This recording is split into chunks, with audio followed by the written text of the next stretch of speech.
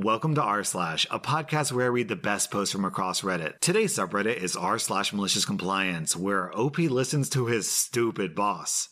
Our next Reddit post is from Foobar.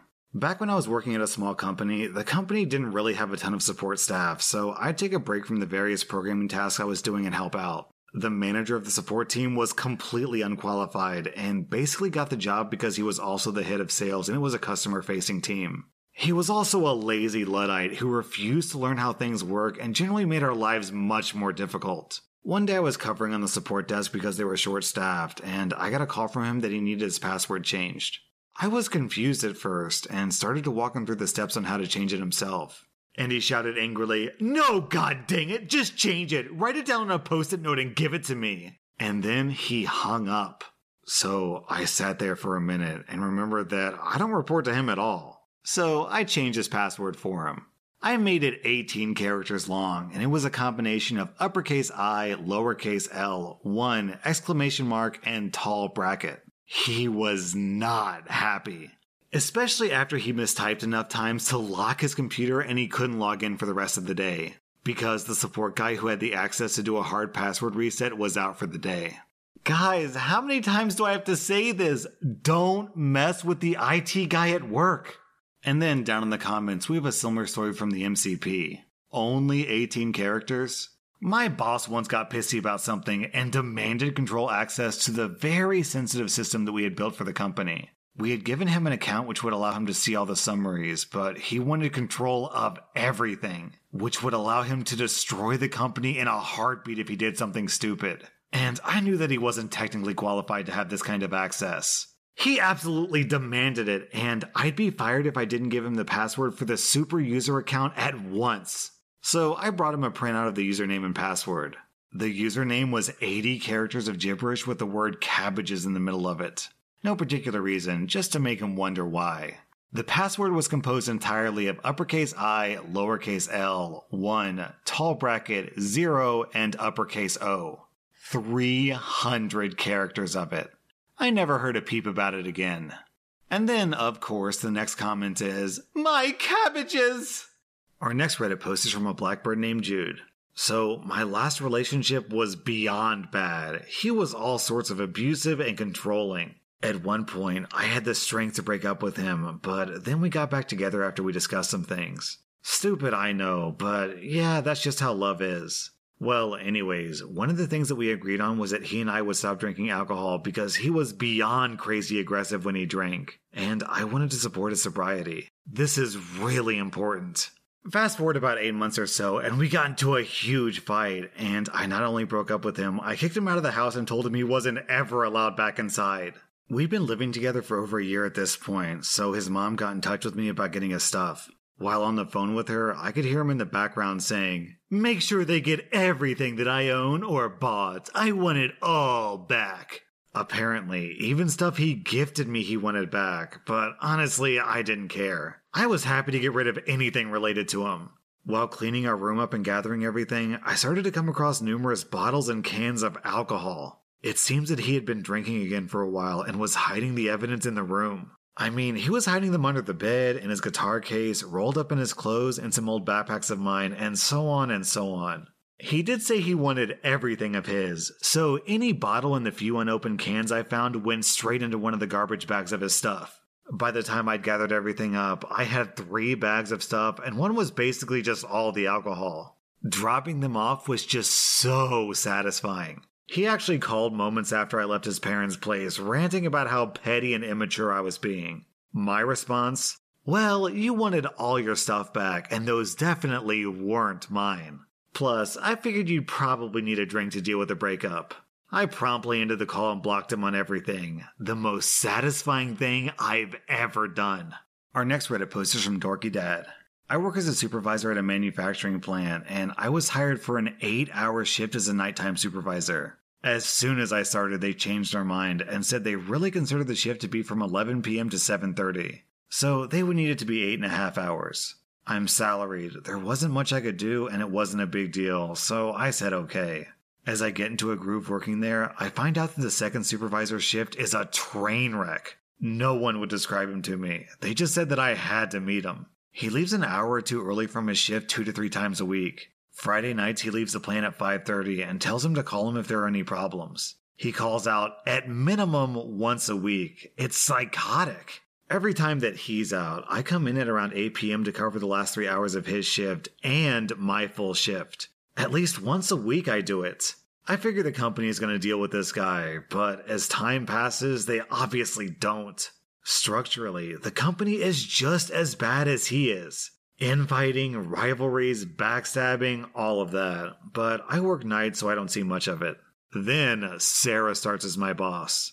I actually have 2 bosses, which is how every successful employee works. Sarah is a nightmare. Sarah wants me to work 11 p.m. to 11 a.m. on Monday, Tuesday, Wednesday, and 11 p.m. to 10 a.m. on Friday. I dig in my heels, document like crazy, and after a couple of months of harassment, HR finally backs me up and she has to stop. But now Sarah is angry, and she sees me leaving 15 minutes early one morning after I came in 2 hours early. She sends me an email clarifying our time expectations. The second shift train wreck doesn't come in that night, so I come in at 8 p.m. and the next morning, Sarah sees me leave 20 minutes early. I get an email saying that she's coming in early to talk to me, and when she shows up, I'm getting a formal warning for my early departures that's going into my personnel file. I've never been written up in my life. During the meeting with HR in attendance, she said that I'm expected to be there for my 8.5-hour shift.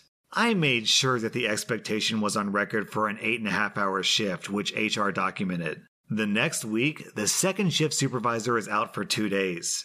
After the first day, Sarah asked me the next morning why I didn't come in early since there were problems with his shift. And I said that I fulfilled my 8.5-hour shift, so I'm not responsible for his. They had to hire a contractor at $125 an hour to cover all of his missed time, which amounted to 19 weeks this past year.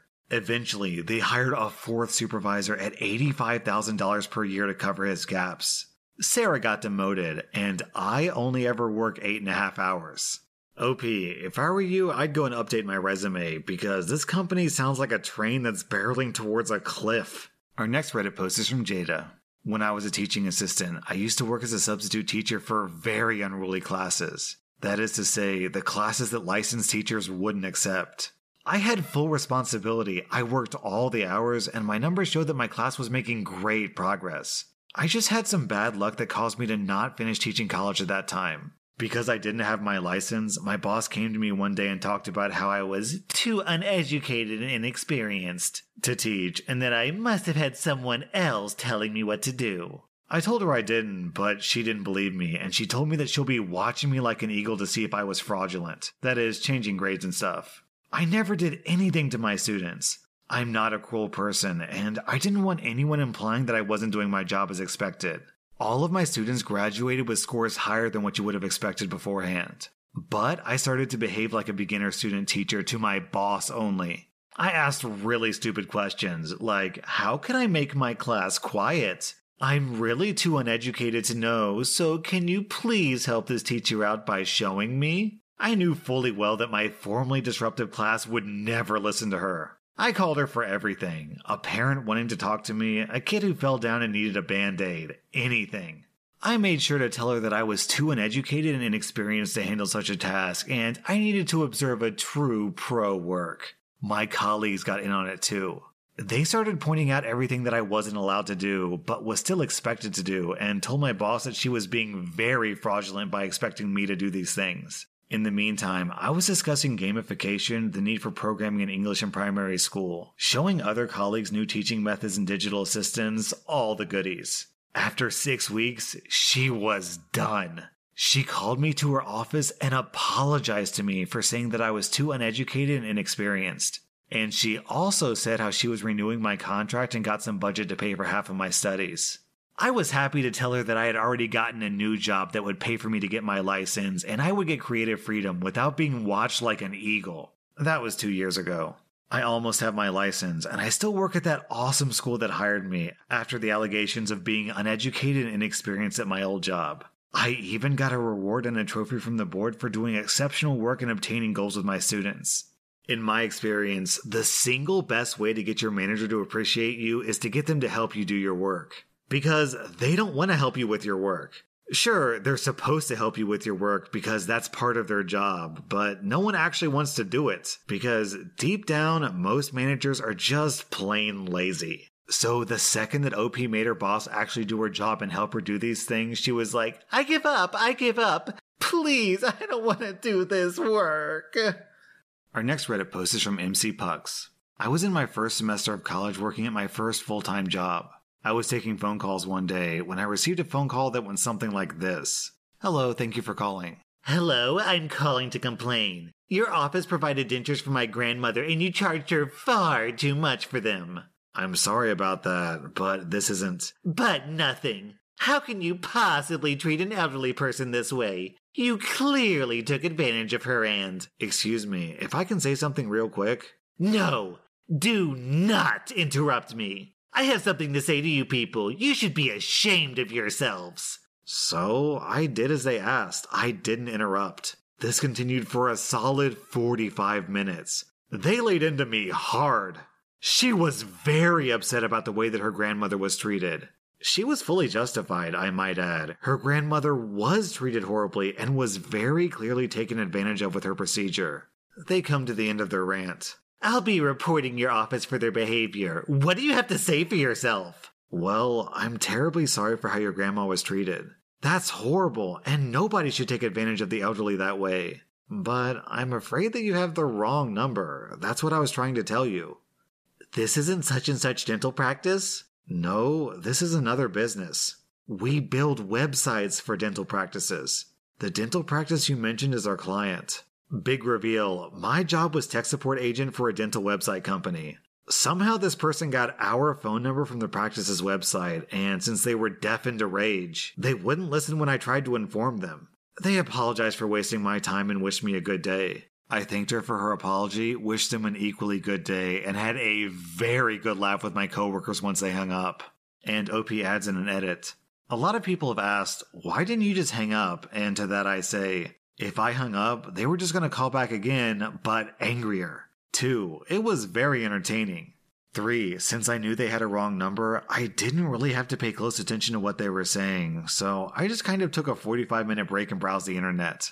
4. At least I didn't have to talk to an actual angry customer for 45 minutes. And for those who insinuate that it was bad work ethic to waste company time or spend 45 minutes on a wrong number call, well, yeah, you're not wrong. Welcome to customer service. I used to take smoke breaks just to get away from angry customer phone calls and emails, and I don't smoke. Our next Reddit post is from Bark.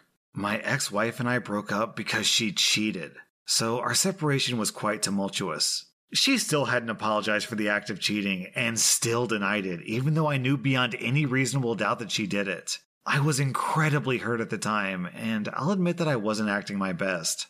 But I still tried to treat her fairly. When she left, we agreed that she would take over the payment for our car because she needed it for work. Our other car was totally paid off, and I couldn't afford the payment on the one that she drove. But I agreed to leave my name on the loan because her credit didn't qualify. To be honest, I didn't really have an alternative. I told her that she could keep it for as long as she made the payments, and that if she paid it off, I would immediately sign her over the title. But if she started flaking on the payments, I would have the car voluntarily repossessed. I also agreed to give her the washer and dryer on the condition that she take over the car payments. I had purchased the washer and dryer, but I had no use for them because I lived in an apartment at the time. This is important for later. Well, we inevitably got into a disagreement over the parenting of our children, and she randomly showed up with the car, handed me the keys, and said, "Have fun figuring out how to make the payments." She knew that I couldn't afford them. And then she ended with, "And get all of your junk out of my storage unit." We hadn't yet finished untangling the mess of items in our jointly owned storage unit, but she wanted it done immediately because she was mad. So I did what she asked. I went over that day to get my stuff out of our storage unit. While I was there, I saw the washer and dryer sitting in the corner and immediately remembered that I had only given them to her on the condition that she pay off the car. So I took them. I had absolutely zero need for them at the time, but she had specifically wanted my stuff out of her storage unit, so who was I to argue? She called me a day later, screaming about telling me that she had filed a police report. I just laughed knowing they wouldn't do anything because it was my property. The story gets better. As it turns out, she was just angry and actually wanted the car back. Well, the day after she dropped it off on me, I got into a freak accident and totaled the car. Don't worry, everyone was okay. So she ended up without a car and I never had to make a single payment on it. The universe wanted to maliciously comply with her demands. Down in the comments, we have this story from Vlad Taltos. I once watched my brother's ex-girlfriend throw a big frozen roast at him. This was her last act of desperation as he and I moved his stuff out of her house. That freaking roast bounced off the floor and my brother caught it in his stride and walked out with that as well. We ate the roast for dinner later that night back at his new place. So I guess you could say that your brother's girlfriend had a beef with him. Or that perhaps with all those insults she was throwing at him, he got roasted. That was r/maliciouscompliance, and if you like this content, then check out my Patreon where I publish extra episodes. Also, be sure to follow my podcast because I put out new Reddit podcast episodes every single day.